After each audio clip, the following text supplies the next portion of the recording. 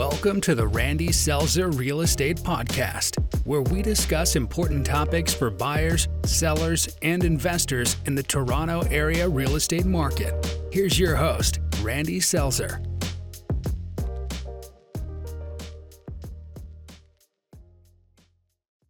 Welcome back, everybody. It's Randy Selzer here. Welcome back to my YouTube channel and back to the podcast. And today, once again, we have a very special guest, Mr. Scott Smith, who is an attorney down in Austin, Texas. This is the second time that Scott's been interviewed here. We did a session back in November where we talked about asset protection strategies. And after you listen to today's video, I urge you to go back and take a look at that one too, because Scott provided some tremendous information on how to protect your real estate assets in case you ever get into some legal situation, how you can protect them from being seized or taken away from you. Excellent video from the last time.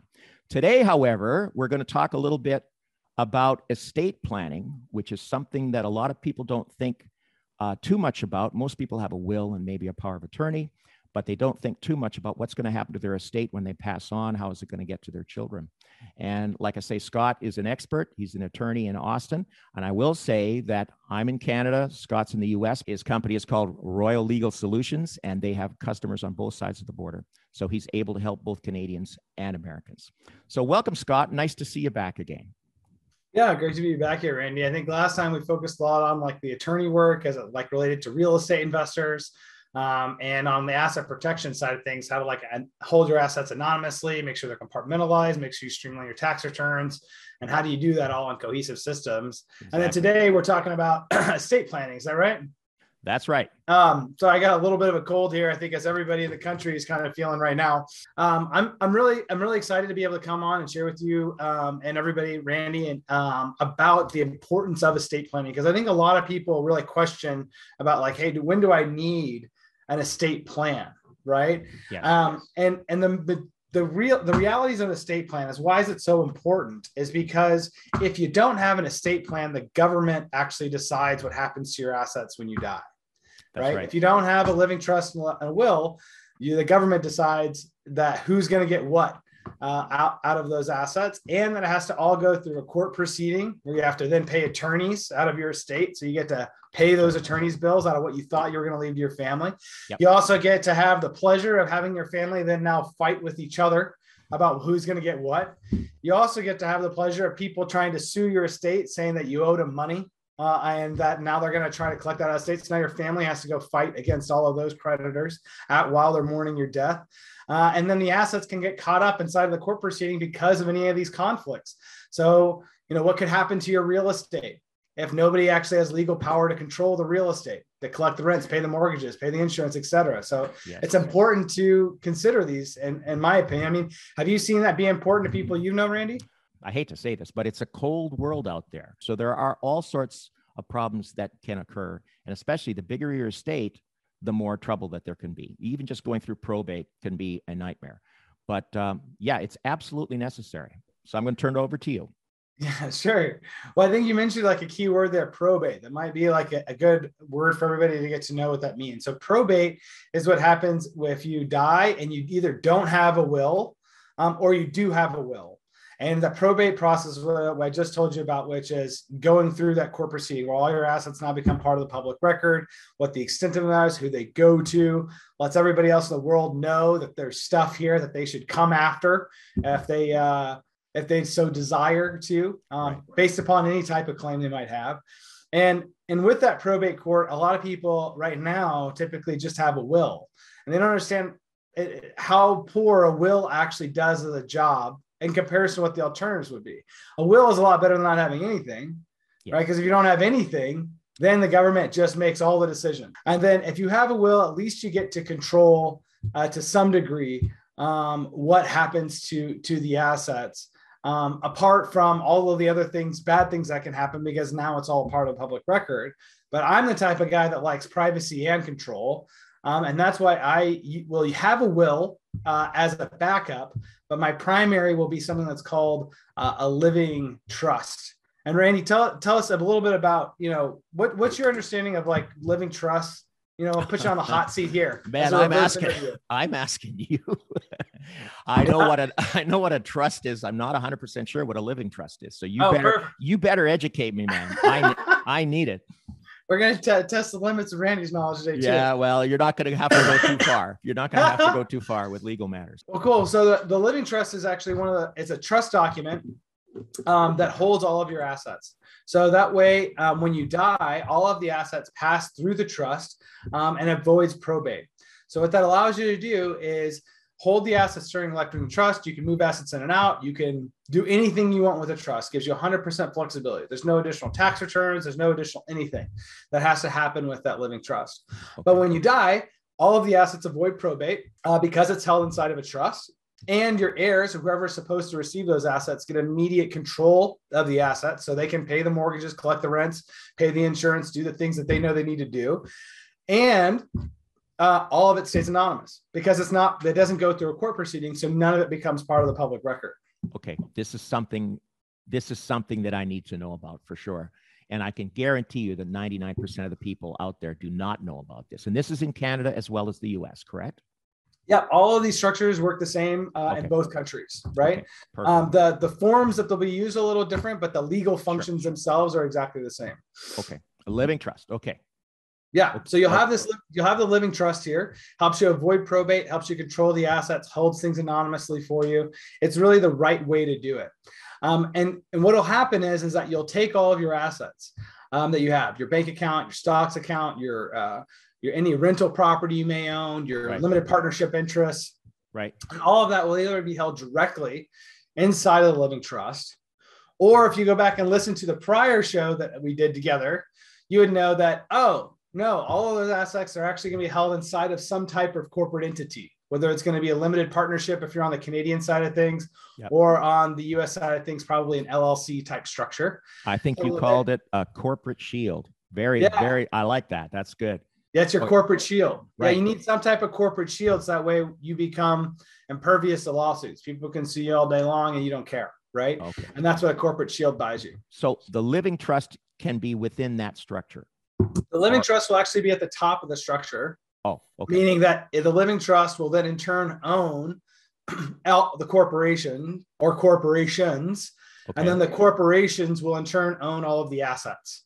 So that way in your life, it makes it really convenient because you just set up the living trust once. You can modify it as many times as you'd like.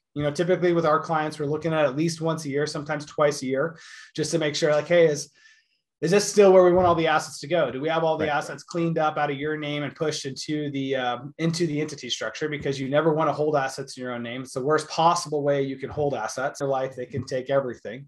Yeah. So one of the most important things that we can do actually is to use the living trust to own your corporate entity structure. That's your corporate shield. And then all of your assets are owned by inside of your corporation. So now they're protected from lawsuits. People can sue you all day long. They can't get to anything. And then when you die, all of the assets pass directly to your heirs. It all stays anonymous. And you can even pass it to them inside of the corporate structure. So that way it's protected for them as well. They have come in. So it becomes one of these tools that allows you to quickly be able to give them control of the assets to collect rents, pay the mortgages, otherwise handle the affairs of the assets so those don't get caught up in the court process. Right.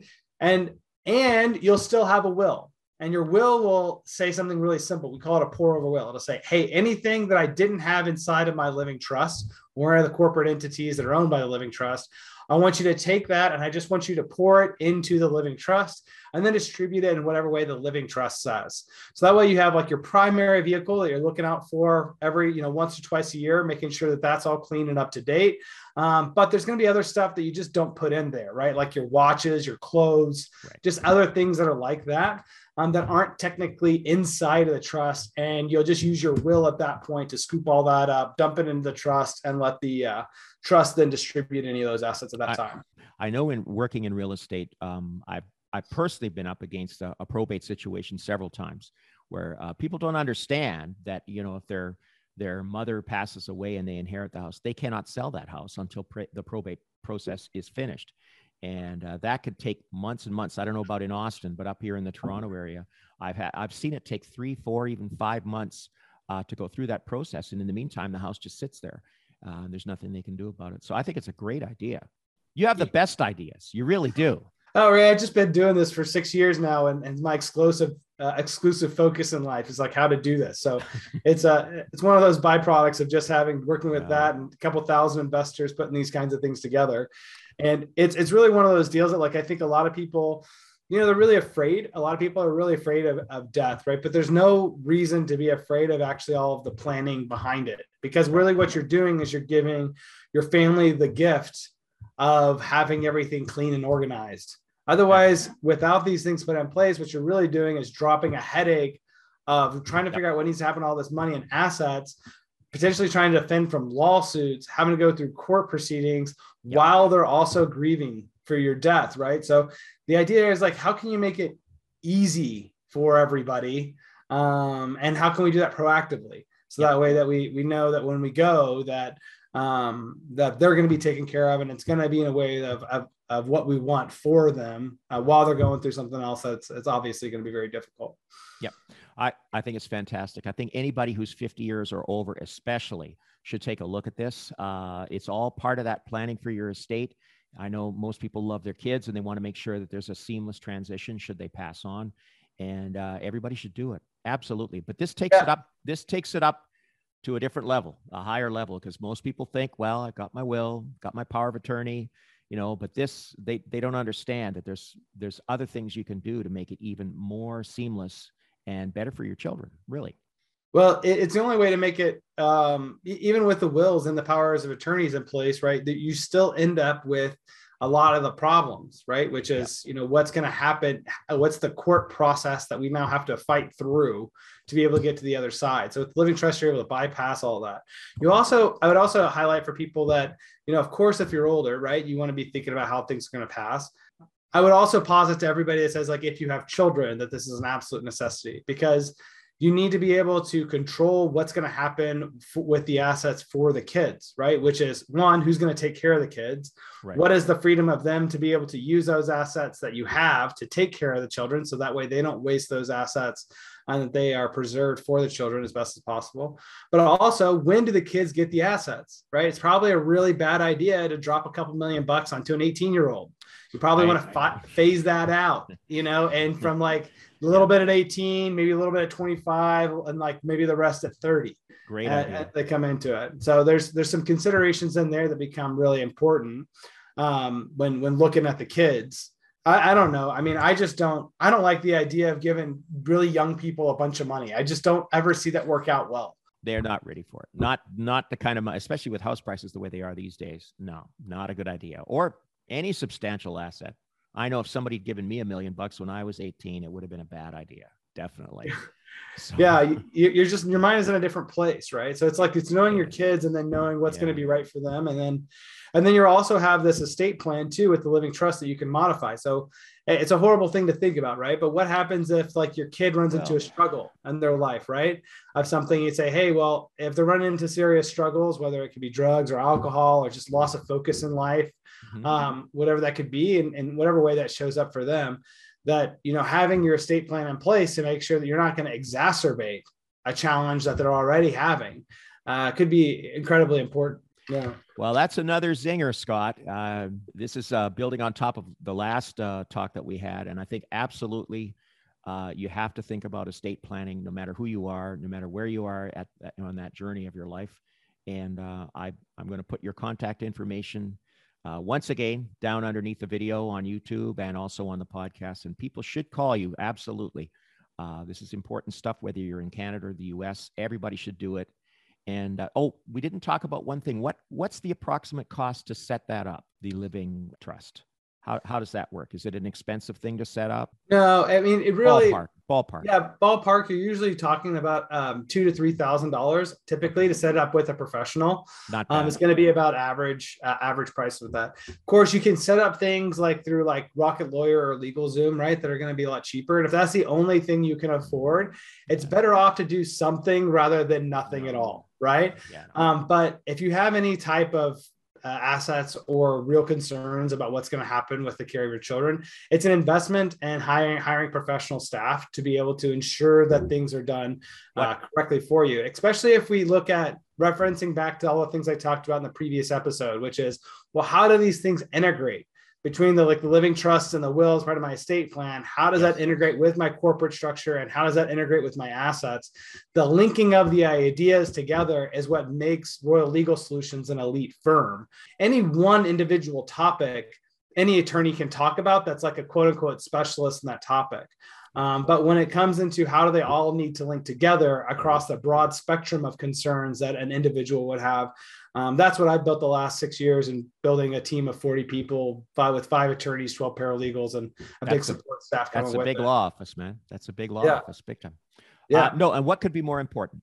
What could be more important to anybody? I think that would be money well spent. You don't want to cheap out. You don't want to cheap out. You want to get, like you say, you want it integrated. I mean, it's your estate, it's your life, basically. And if you're handing it over to your children, what could be more important than that? So you don't want to cheap out. No way. Absolutely. Yeah, I think it's just absolutely one of those things that you can take action on it now, even if you're only 80% sure, because the reality is these documents are really easy to change.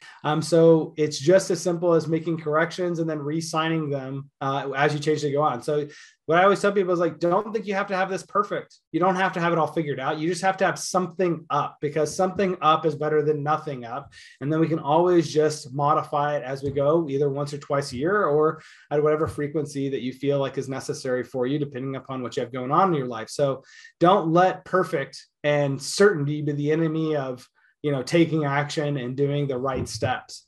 Absolutely. Well said. Anyways, it's always a pleasure talking to you. I hope we get to do this again sometime. And I'm sure there's plenty of stuff that we can talk about. But once again, Scott Smith, I want to thank you for coming on board the podcast and the video today. And I'll make sure we'll get this up in the next day or so. And people, if you have any questions, make sure that you put your comments in there, and we'll try to answer any questions that you might have. And carry on. And remember, folks, it's most important when you're talking about your money. This is your money and your estate. You want to make sure that it gets managed properly, so that number one, the government doesn't take it all, and number two, that it's transferred seamlessly to those kids or whoever you want to have it transferred to. So thanks again, Scott. All the best, my friend. Thank you, Randy. Okay, you take care, and we'll talk again soon. Take care. Thanks. Bye-bye. Thank you for listening to another episode of the Randy Selzer Real Estate Podcast. Follow us on Podbean, Apple Podcasts, Spotify, and Stitcher. And check out our main website at randyselzer.com for much more valuable info on the Canadian real estate scene.